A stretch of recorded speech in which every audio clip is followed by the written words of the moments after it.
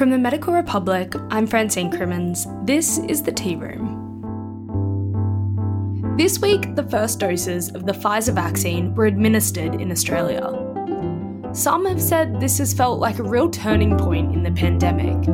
But are we being premature in calling the vaccine rollout a success in the fight against coronavirus? Today, Bianca O'Grady on the start of the rollout in Australia and what the COVID vaccination programs abroad might tell us about the success of the COVID vaccines. Bianca O'Grady is a science journalist and the author of the Medical Republic's daily COVID blog. Bianca, the first Pfizer vaccines were administered in Australia this week. What has been the discussion about this momentous occasion, and does this mean that we've turned the final corner of the pandemic? Well, it's certainly a momentous occasion, and absolutely having these vaccines is a vital part of getting on top of COVID-19 and starting to get the pandemic under control. But it's important to remember that this is just one pillar of that control measure, and I don't think there's anybody that believes that vaccines are going to solve the problem. First of all, they're not 100% effective in terms of preventing infection. They are very effective at preventing severe disease and hospitalizations. They're pretty effective at preventing infection, but not 100%. We also still don't know what that means in terms of transmission. So if somebody is vaccinated, but they still do develop the infection, can they transmit it? Also, there's still the outstanding question of children who at the moment there are no vaccines approved for anyone under the age of 18, I believe. So there's big questions around what that means for children in the population, if and when children are vaccinated. And until that happens, does that mean that kids can act as a kind of a reservoir of the virus? So, it's really important that we don't view this as the silver bullet that will solve this pandemic. We still need to focus on those public health measures. And unfortunately, we've actually had the first reported overdose of the Pfizer vaccine already this week. So 2 elderly aged care residents were given an incorrect dose by a doctor, and it's been reported that it may have been 4 times the recommended dose. So since then, the doctor has been stood down from the vaccination program and an investigation is underway. But unfortunately, this stands as the first and hopefully the last, but you never know with these things. It's really an example of the dangers of working with multi-dose vials. Yeah, it's interesting. I don't know for sure why multi-dose vials are used, other than the fact that, particularly with the Pfizer vaccine, that has to be kept at such low temperatures, just makes it much more efficient to have more doses in the one vial. But, mistakes happen. Humans are fallible and doctors are human. So it probably won't be the last case. But as far as I know so far, both of the individuals who were affected haven't shown any signs of complications from that, as far as I know.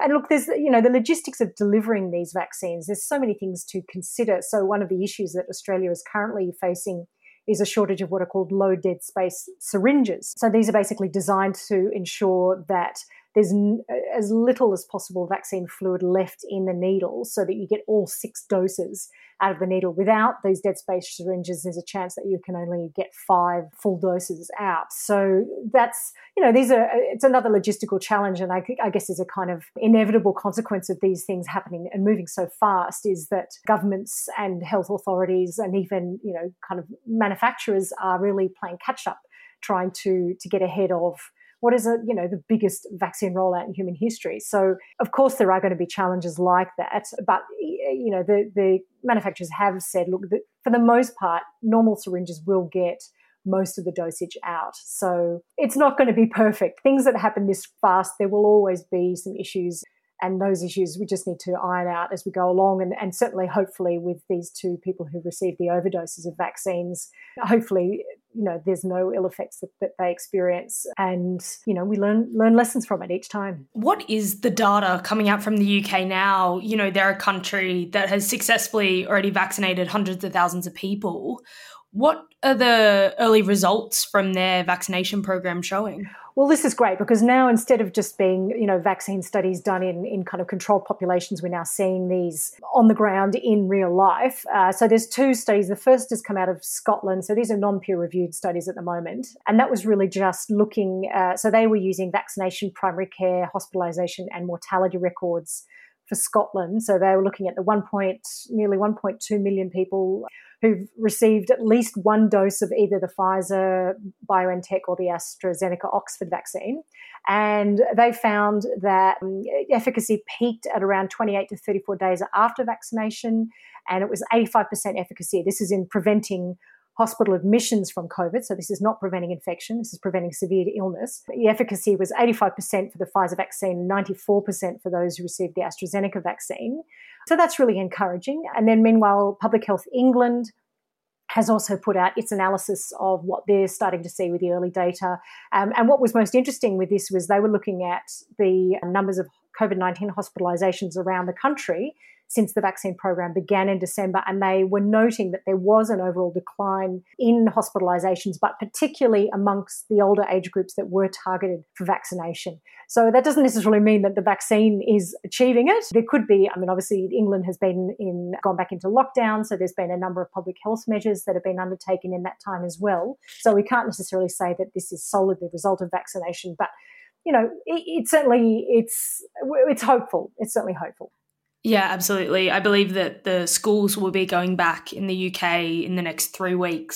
It will be interesting to see what happens over there. And the other news this week is that the Pfizer-BioNTech vaccine may not need to be stored in such low temperatures after all. Yeah. What's this? And look, this is great news, particularly for low-income countries and countries where, the health infrastructure is not as resilient, where cold chain issues are much more prevalent.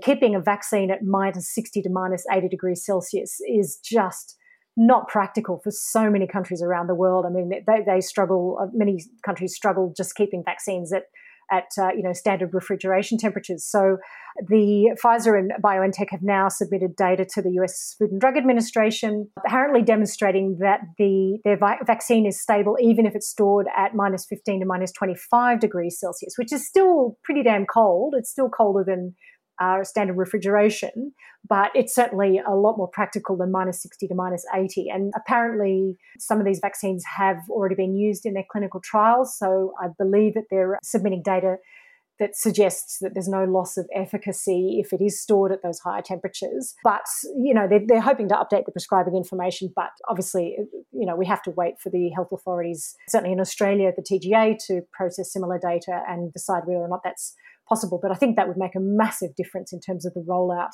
if they don't have to be kept at such cold temperatures. Yeah, absolutely, because even countries like Australia, where we do have very impressive health infrastructure, we still know that most people in rural and remote areas will only be able to get the Astra vaccine, even if they are eligible for the Pfizer one, just because that cold chain management to certain areas of Australia is just basically impossible. We don't have the trucks and the facilities to manage those kinds of temperatures. So perhaps something slightly higher will actually be more achievable. Yeah, absolutely. Well, anything that makes it easier to get these vaccines out is a good thing. Absolutely.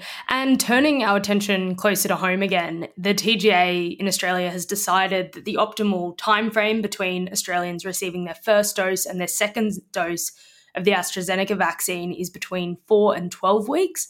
So that's a little bit longer than it was indicated for in other countries. What is the latest efficacy data on the optimal timeframe between the doses on the world stage? So the TGA, certainly I think AstraZeneca says you can give it the second dose anywhere from 4 to 12 weeks, but they have said that the longer period of time is better in terms of efficacy, and certainly the analysis of trial data backs that up. And I think in Australia, TAGI has actually recommended 12-week duration, 12-week gap between doses rather than the 4 weeks. So there's been a meta-analysis done of 4 of the AstraZeneca Oxford trials, and they found that the overall efficacy in preventing PCR-confirmed symptomatic COVID-19 overall was 67%. But in individuals who got those 2 doses more than 12 weeks apart, the efficacy was 81%. Whereas those who got it less than 6 weeks apart, it was just over 55%. So a big difference between 6 weeks apart and 12 weeks apart. And they also looked at antibody titers, and this includes the all-important neutralizing antibodies, and they found that the second dose if it was given more than 12 weeks after the first dose, people had twofold higher antibody levels compared to those who had the second dose within 6 weeks.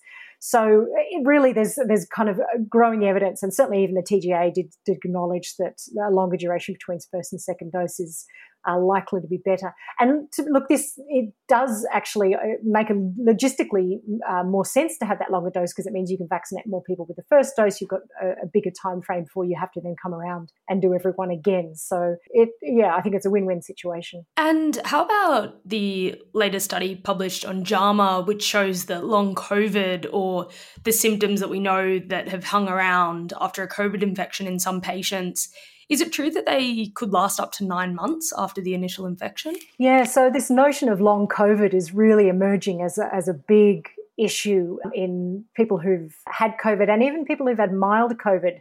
I mean, there was a study just recently looking at post-traumatic stress disorder symptoms in people who were hospitalized with severe COVID, and around a third of them had PTSD symptoms within a few months after leaving hospital. But this particular study was looking at 177 adults, most of whom had only mild illness and were treated as outpatients. But they found that around a third of them were still experiencing symptoms as much as 9 months after illness. And so these are symptoms: fatigue, loss of smell or taste, and some of them also just reporting brain fog, which, I think it seems to be something that comes up a lot. It's just that inability to think, and just really not able to concentrate, not able to focus. And the incidence was actually higher in older people, so that around 43% of those aged over 65 experienced these persistent symptoms. But what was interesting is that they were similar amongst the outpatient and the hospitalised participants in the study. So around 85% of these adults were treated as outpatients, and I think it was only 9% or something who were treated in hospital, but the risk of persistent symptoms was similar. Also, the risk of persistent symptoms was only slightly higher amongst individuals with hypertension or diabetes, which are certainly emerging as risk factors for more serious illness. So yeah, it does really show us that,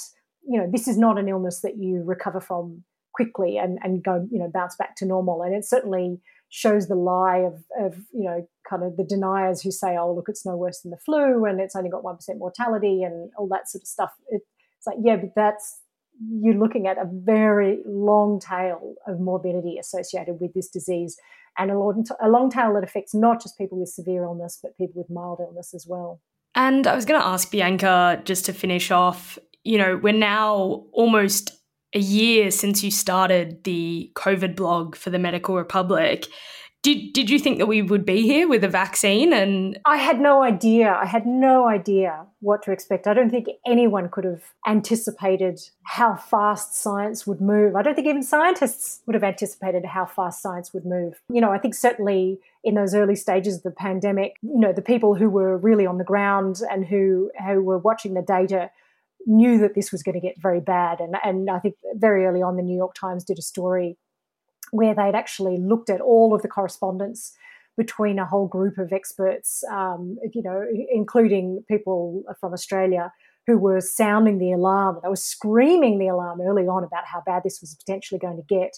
But, it's incredible to think it's been a year, and, there's certainly been periods where, I thought, oh, okay, we don't need to do this blog anymore. It's over. And then, of course, we have the second wave, and then we have it just keeps coming. It just keeps coming. And I think it is testament to the extraordinary determination and willpower and innovation and intelligence of the scientific medical research community that we are where we are now. And it's also a pretty sad indictment of a lot of kind of governments that we are where we are now as well. So, there's a lot of good and bad in there, but boy, what a trip. I mean, it's been one hell of a wild ride. It's emotionally, it's incredible to kind of experience that. And certainly it's sometimes you forget how much this toll, what this toll has been, and seeing the headlines recently of 500,000 dead in the US, it would never, ever have predicted that would happen, ever. So it's profoundly depressing in that respect, but also incredibly heartening how far we have come. And what a time to be a science journalist. Indeed, what a time to be a science journalist. I think, that's science journalism's time has really come in this pandemic, and the reporting that's been done by science journalists around the world has just been phenomenal. And in Australia we've had Melissa Davey at The Guardian and Liam Mannix and all you guys at Medical Republic just having to work like Billy-O to keep on top of this and to make sure that doctors and the general public are as up to date as they possibly can be, because you just couldn't fall behind. You couldn't afford to fall behind in this. Bianca, thank you. Thanks very much. Before we go, don't forget that you can follow or subscribe to The Tea Room right now by searching for the show on the podcast player of your choice. You'll then be notified when a new episode becomes available. Catch you next time.